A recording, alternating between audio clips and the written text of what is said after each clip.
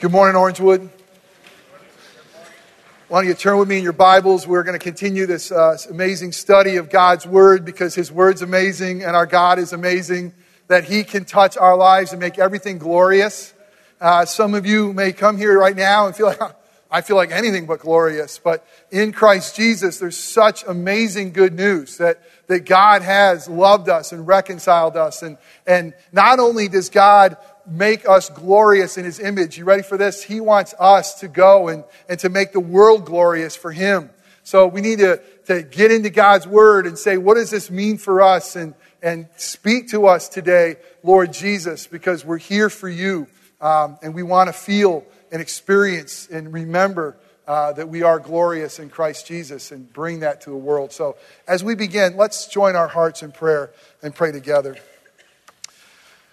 Father God, it is true because You are an infinitely glorious being, eternal, majestic, powerful, that everything You touch and everything You do is glorious.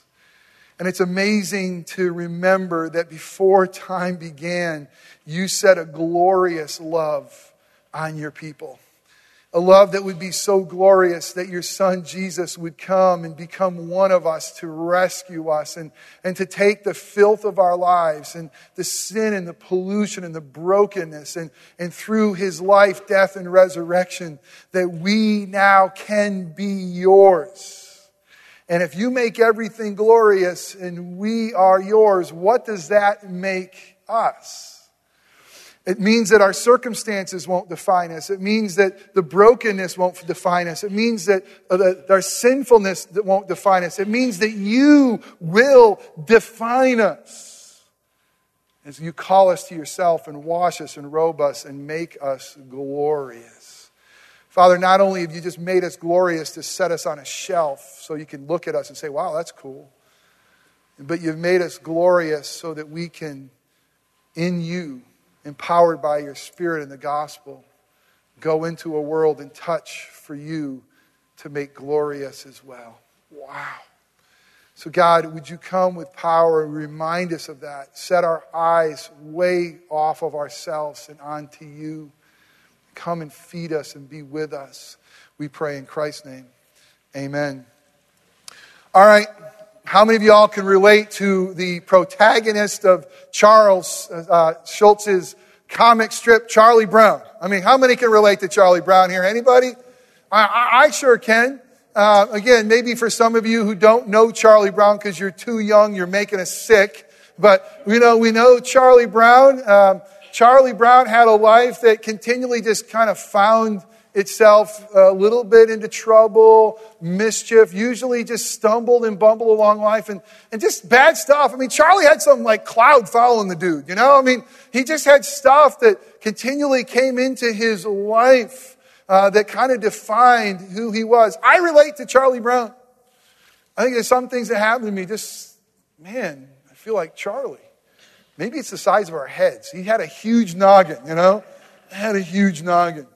But Charlie had a way to describe life that was very interesting. I mean, Charlie used a two-word phrase to kind of describe everything that was heading. As a matter of fact, not only did he use these two words, matter of fact, it was often used for him. It was told to him. And the two words that Charlie Brown's famous for are good grief. I mean, good grief, Charlie Brown. Good grief. How'd you get yourself here? Or as he stumbled on a bad situation. Good grief. Think about that. Good grief. Good grief. Talk about a paradox. I mean, is there really such thing as good grief? I mean, it seems to be opposites, doesn't it? I mean, grief doesn't seem to be anything good. So what in the world is Charlie Brown thinking about when he's talking about good grief? Interestingly, as we get into God's Word today, we are going to see that God's Word tells us not necessarily about good grief. It tells us about two different types of grief. It tells us about a godly grief and a worldly grief. I hope all of us are saying, what in the world can a godly grief be? What can a godly grief be and what can a worldly grief be? You see, it's very imperative that we know this. And I'll tell you why. Because according to God's word, a godly grief will lead us to salvation in life. But a worldly grief will lead us to death and despair. So we really got to wrestle with the fact, what does it mean? More than a Charlie Brown good grief, what is God telling us of a godly grief? Do we have it? And what is a worldly grief? How do we avoid it? It's interesting because this grief that God is talking about with a godly grief or a worldly grief is really kind of a grief over our brokenness, a grief over our sinfulness, a grief over the fact that there's just a lack of perfection in us. I sure hope you know that. What do we do with that grief that's produced, either godly or worldly? Because one leads to salvation and one leads to death. But to understand a godly grief, we must first have these couple of things. So if you have your bulletins, you may want to turn to the outline. We give the answers right now. We're going to look at 3 things. We're going to look at a godly heart that overflows with joy. That no matter, listen, this is such great news, that no matter what your circumstances are right now, no matter where you are in the storyline, so to speak, no matter what is happening in your little world right now, that Scripture tells us that we can have a godly heart now that overflows with joy, no matter what our circumstances. Man, I want to get that. Secondly, it talks about a godly comfort that heals our depression. A godly comfort that heals our depression. Wait a minute, you tell me that Christian people that are loved by God, people that have been rescued by the Lamb, people who are filled with its Spirit, that we wrestle with depression? Darn tootin' we do. And we'll find out what it means to have a godly comfort that heals our depression. And thirdly, a godly grief that leads to repentance in life. So let's turn in our Bibles. We've been going through this amazing book of 2 Corinthians. We find ourselves today in 2 Corinthians chapter 7, verse 2. We're going to pick up right where we left off last week. Now, I'm about ready to read it. And I guarantee you, I know what's going to happen. You're going to say, man, what in the world's going on? I mean, there's a story happening and there's a situation that's unfolding that you and I necessarily don't relate to. Because Paul was writing to a specific church at a specific time about a specific issue. But the amazing thing about the Bible is this, is that when Paul wrote with all of his gifts and abilities and his style, the Holy Spirit of God breathed upon him in such a way that he actually was writing God's word. And so, although we'll read a story and hear a part of a story about a time long ago, we know that this word is living and active, and this word is for you and for me. So, whoever you are and wherever you are in your journey, I mean, maybe you don't know this God yet. Let me tell you that we believe that God's word is trustworthy. It'll never lead us astray. And this story is for you and for me. All right, let's read it together. I'll read it aloud. You read it silently. Again, I'm back in the ESV today. It just is a little bit clearer to what the text is really saying in the ancient. Make room in your hearts for us, Paul exhorts the church. We have wronged no one. We have corrupted no one. We have taken advantage of no one. Isn't it great to have a pastor be able to say that? I don't say this to condemn you, for I said before that you are in our hearts to live together and to die together. I am acting with great boldness toward you. I have great pride in you. I'm filled with comfort. In all our affliction, I am overflowing with joy. For even when we came into Macedonia, our bodies had no rest. But we were afflicted at every turn, fighting without and fear within. Some of you here might be feeling like, I'm afflicted every turn I go right now. But God, who comforts the downcast, comforted us by the coming of Titus. And not only by his coming, but also by the comfort with which he was comforted by you. And he told us of your longing and your mourning and your zeal for me, so that I rejoice still the more. For even if I made you grieve with my letter, I do not regret it. And he sent him a letter saying, snap out of it, you're sinning.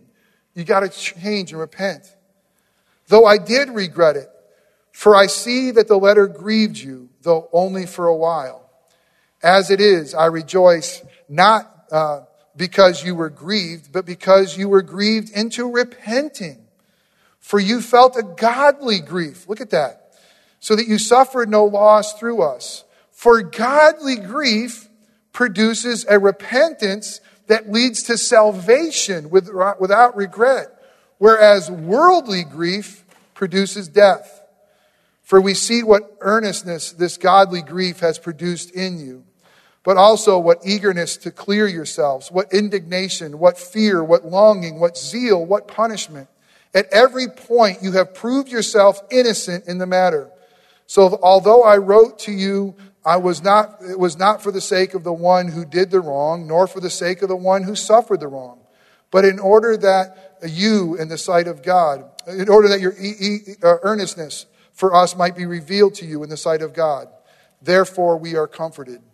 And beside our own comfort, we rejoice still the more at the joy of Titus, because his spirit has been refreshed by you all. For whatever boast I made to him about you, I was not put to shame. But just as everything we said to you was true, so also our boasting before Titus has proved true. And his affection for you is even greater, as he remembers the obedience of you all, how you received him with fear and trembling. I rejoice because I have perfect confidence in you. Again, let us pray. Lord, there's some important things in what seems to be a pretty confusing part of the letter here. And God, again, I just feel like we're wading into a situation that feels a bit far away, but really it isn't. So Holy Spirit, come and do what only you can do. Give us eyes to see the truth of Jesus in this text. Give us ears to hear the message that you have for us. Give us hearts to embrace this. And Father, for your grace and for your glory, give us feet that walk in this truth. We pray in Christ's name. Amen. The first thing that Paul is telling us in verses 2 through 4 is that he's exhorting the church. He's begging the church. They got a heart issue. They got a heart issue that their heart is too small to the gospel. The heart is too small to God's messenger, Paul, and to the community. And God is exhorting them. He says, no, what we need to produce is a godly heart. A heart that beats for the gospel in Jesus Christ. A godly heart that will overflow with joy. Overflow with joy no matter what the circumstances is. I love the fact that Paul is calling us to examine our hearts in the midst of his own afflictions. In the midst of his own hardships. In the midst of his own calamities. So we begin to realize again what the gospel of Jesus Christ has the power to do to our hearts. It has the ability to give us joy despite despair. Joy in the midst of a world that seems to be crumbling around us. Joy that only comes through Jesus. The only way that he or that you and I could have a heart that is overflowing with joy is if we have these things. A heart that is opened up by the gospel. A heart that's like heart surgery that replaces a heart of stone that doesn't believe, and by God's grace gives us a new heart. A heart that beats for God. A heart that has been alive and made new in Christ Jesus. A heart opened by the gospel. The only way we'll have joy is a heart that's open to God's messenger. The messenger that God has for you to bring God's word. And the only way our hearts will be truly opened up and overflowing with joy is if they're opened up to one another. That we're in community. That we know each other and love each other. And we'll see why here in just a minute. But the first one is this. A heart that is opened up to the gospel. I mean, that's Paul's message. I mean, Paul tells us a lot of things. But he's already told the church at Corinth, listen, I've decided to know nothing among you except for one thing. And that is Jesus Christ. And Jesus Christ crucified. You see, it's that one thing that has given Paul and us life and life abundantly. We've looked at this marvelous chapter of 5 and 6, and we've seen that it was in Christ Jesus that God was reconciling the world to himself. That God wasn't counting our sins against us, but instead he placed them all on Jesus.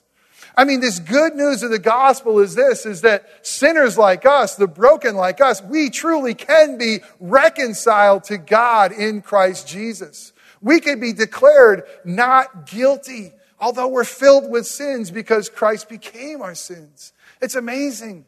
So we have this reconciliation with God in Christ Jesus. But there's more. We have this partnership with God through Jesus, that he wants to change the world through us. We now are his ambassadors. We now are the agents of reconciliation. But he's told us more. He says, not only are you reconciled to a holy God in Christ Jesus, not only are you made partners with God through Christ Jesus, we are the temple of the living God. We are the place where God meets with sinners. We are the place where God wants to tell his story. So Paul continues to remind us that our hearts need to be open to the good news of the gospel. It's not about religion. It's not about performance. It's not about work harder. It's about Jesus and all that he has done. So if you want a heart that overflows with joy, it's the reality of him no matter where you find yourself, and the good news of Jesus Christ. But there's more than that. It's a heart that's opened up to God's messenger, Paul, and your pastor. You know, he said to them, listen, I came and the only thing I wanted to do was tell you about Jesus. Only thing I wanted to do is just open up your heart to him and open up your heart to me. You know, 1 Thessalonians 2, verses 8, Paul says, I so loved you that I not only preached the gospel to you, but I shared my very life with you. You see, the model that we have in Paul to have a heart that overflows with joy is one that's first connected to Jesus, and then secondly, one that's connected to each other. I mean, connected to each other in community. Listen, God lives in community, Father, Son, and Holy Spirit. And God has created us for community. And created to be with one another. Is your heart open to the gospel? The only way you'll ever have it overflow with joy. Is your heart opened up to God's messenger, his word, and the preacher? You come here and say, God, I know Jeff. I know he's a mess. He's Charlie Brown.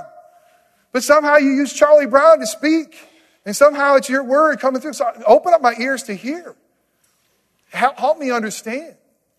I got to tell you, when I opened the illustration for the early service, I said that Charlie Brown used two four-letter words to describe his life. Good grief. After the service, someone put their arm around me and said, Jeff, spell grief. Grief. Count those up. 5. All right? Okay.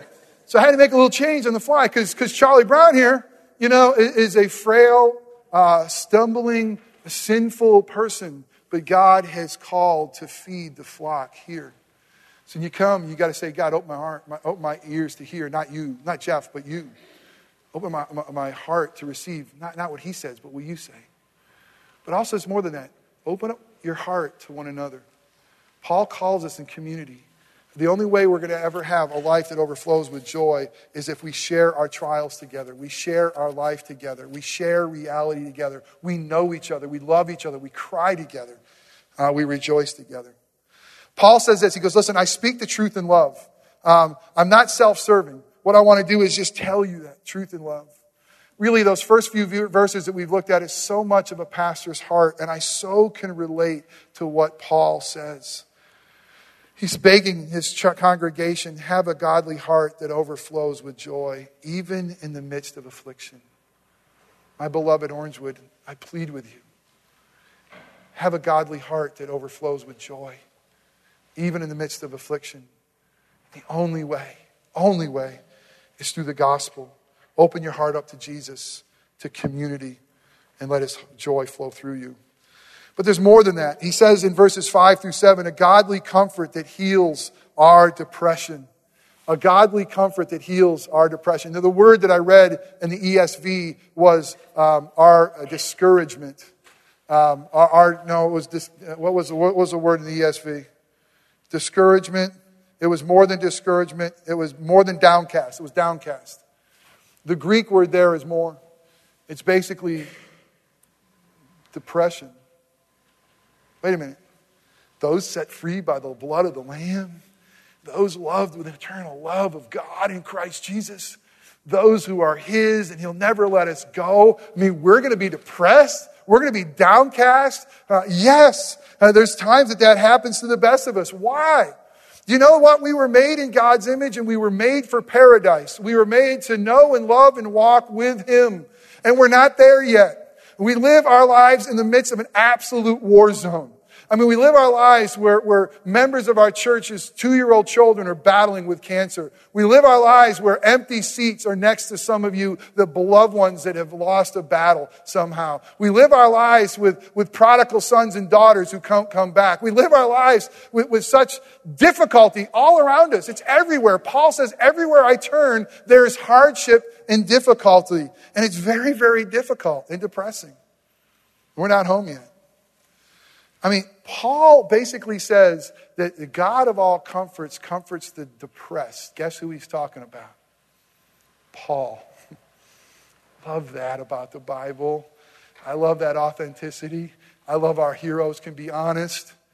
That Paul says, I was depressed. I was discouraged. I was downcast. If you know me, you know my favorite preacher is Charles Spurgeon. He lit up London long before the Olympics did. And he lit up London not with a torch that man made. He lit up London with a torch of the gospel of Jesus Christ. And man, did he preach Jesus. I mean, he preached in such a way that they took his sermons and they printed them out in the newspaper the next day. And people were coming to Christ just reading them. And I love one of my favorite stories is that someone sent something to a friend in Australia and wrapped it in newspaper to keep it safe. When they got the gift, they ignored the gift. They read the newspaper and they came to Christ through one of Spurgeon's sermons. Because Spurgeon had this amazing love for Jesus. I mean, Spurgeon can find Jesus everywhere in the Bible because it's all about Him. And he would preach Him with such authority and beauty and such invitations that they would come by the thousands to hear this man preach.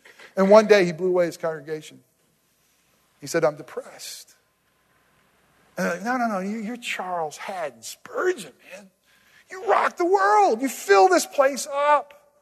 You preach Christ. He's so near and dear to you, and He was and He is. And yet, the reality of the battle, Spurgeon battled his whole life. Luther, the founder of the Reformation. I mean, Luther, the one who taught us clearly that we're saved by grace through faith, who told us about this great power of God in the gospel, wrestled with depression. I get it. I fight the darkness too. Really do.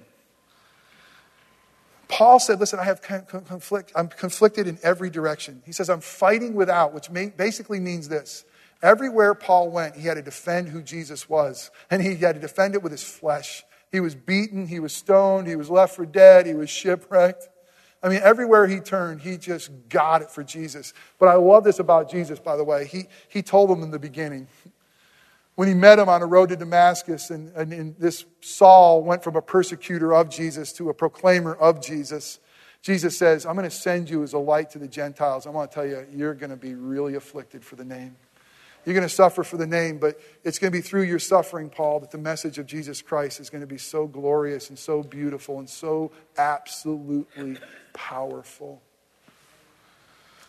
Fear within he had as well. I mean, I love the fact that Paul had fear. I mean, you know how much fear is in a preacher every time they stand up? You know how much fear it is in our lives? I mean, Paul had it too. But look at verse 6, because verse 6 is about some of the best news that we could ever hear. I mean, it's unbelievable. It says this, it's God who comforts the downcast. It's God who encourages the discouraged. It's God Himself who comforts the depressed. I mean, are you kidding me? I mean, we just said that we are going to be in a fallen world depressed sometimes, and who's the one to come meet us and lift it out of us? It's God. What good news is that God in Christ comforts the depressed. I just love the fact He doesn't despise the depressed. You know, I don't know about you, but sometimes I don't like being around depressed people. They're depressing. I don't like being around yours. They're depressing. And I could see why God, who's almighty and powerful and holy and all that stuff, says, the depressing people depress me, stay away from me. But it's God himself. Listen, it's God himself. It's God himself who comforts the depressed. If you remember how we started this letter, 2 Corinthians 1, and you need to go back and circle this. 2 Corinthians 1, verses 3 through 7, remind us that God is the God of all comfort, who comforts us in all of our afflictions. And here's how he comforts us. You ready for this? He comforts us in Christ Jesus. He comforts us in the reality of who his Son is and what his Son has done for us. How does he comfort us in Christ Jesus? Well, let me tell you. God in Christ Jesus became one of us. God in Christ Jesus put on flesh and dwelt among us. God in Christ Jesus became fully God, fully man to rescue us. But what does that mean to us? It means this, that God relates to us. You know that God in Christ Jesus was tempted in every way like us without sin? That he endured our junk, our brokenness. He knows our pain, our sorrow. We have a God who relates to us. Just this week, I was walking down the halls of MCP, and I was reminded of this glorious story of a God who loves and a God who redeems and a God who rescues. And I was feeling kind of dark and downcast and depressed. And I turned the corner, and there's a picture painted on the wall of Jesus kneeling in the garden and with a face covered with anguish, crying to a Father in heaven, saying, God, take this from me. God, help me. And I realized, my goodness, my God relates to me. There is Jesus. He gets it. He knows the grief himself. He knows the agony himself.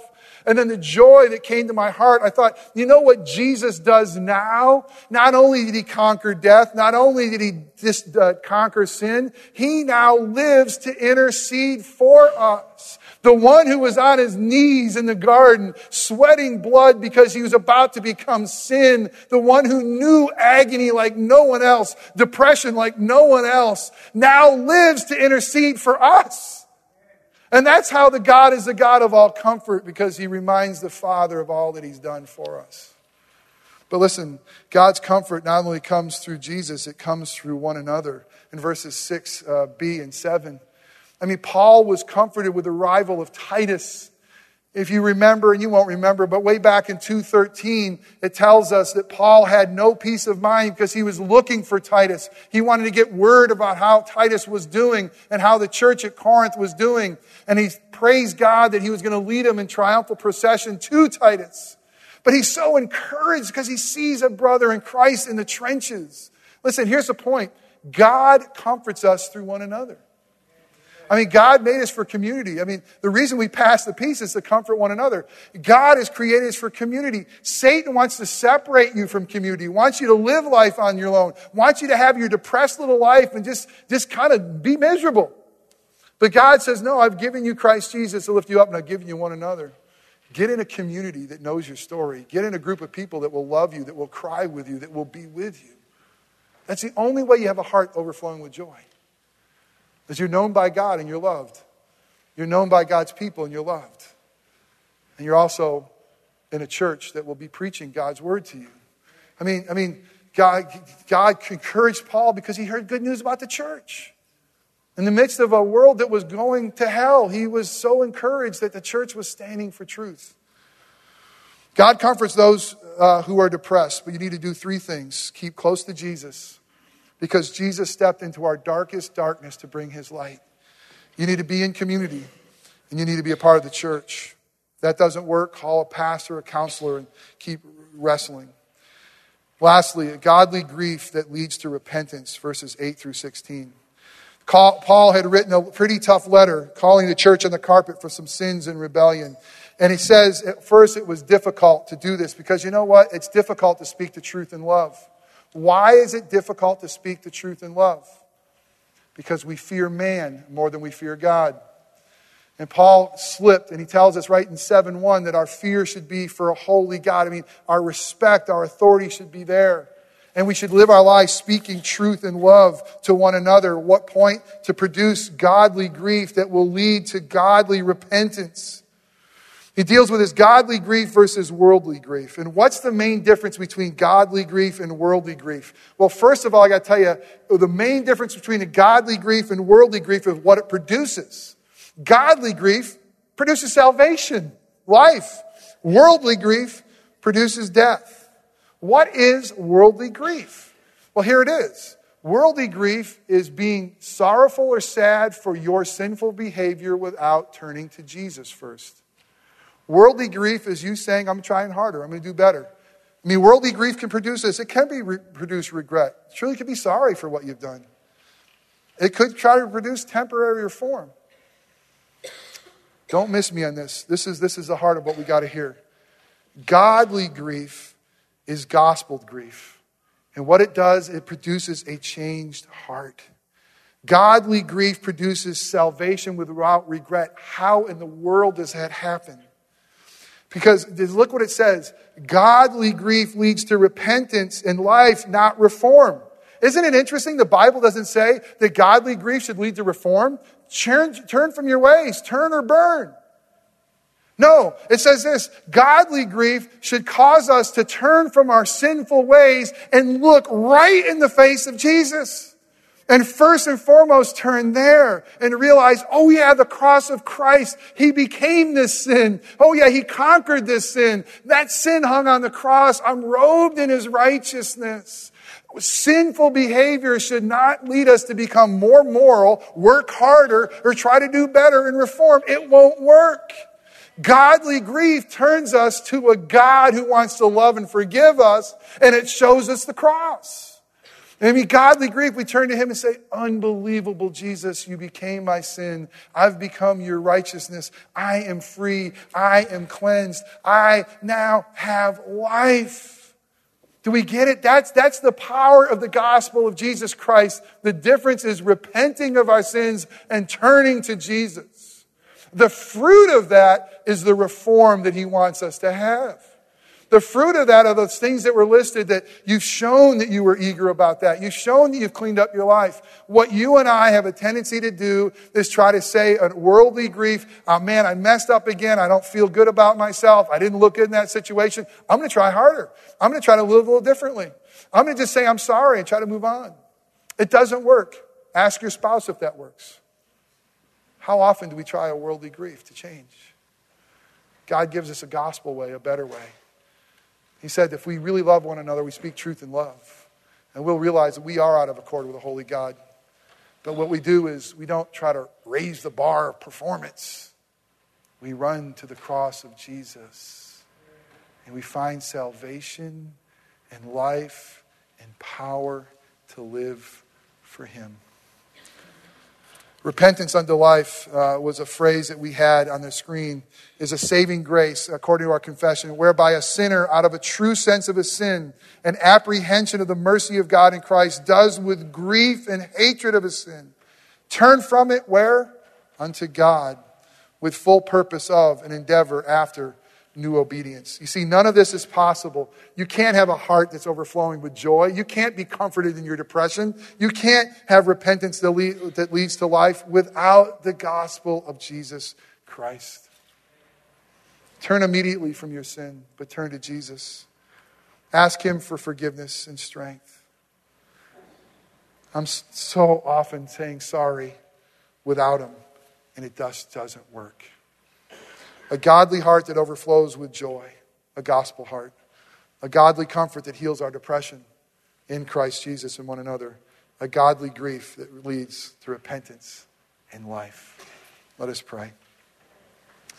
Father, what an amazing, merciful God that You are. Amazing. You're so merciful that You tell us that our lives have to be in line with a holy God. Of course, You're holy. But what You require, You provide for. The holiness of Christ. And God, You have the right to say, we messed up and we should try harder. That while our life should be about reform. But God, You want our lives to be about Jesus and the gospel. That we turn to Him and realize He paid it all. I owe nothing. I owe nothing at the bar of God's justice. I've been given everything. Now reform comes because I'm compelled by the love of Christ. I'm a child of the King. Father, I pray that you'd remind us of that as we give our tithes and offerings and sing to you. In Christ's name, amen.